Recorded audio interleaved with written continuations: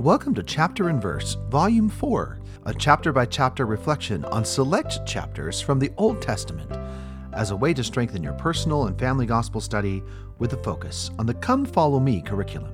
One chapter, one verse. My name is Michael DeYoung, and today we have a text based on 2 Kings 22. The focus verses for this text are 2 Kings 22, 5 and 6. And let them deliver it into the hands of the doers of the work, that have oversight of the house of the Lord. And let them give it to the doers of the work which is in the house of the Lord, to repair the breaches of the house, unto carpenters and builders and masons to buy timber and hewn stone to repair the house. And now the text, repairing the temple. Lord, show me where the breaches lie, that I may swiftly all repair. Thus let my labor testify that I would have no weakness there. O let me find the wood and stone.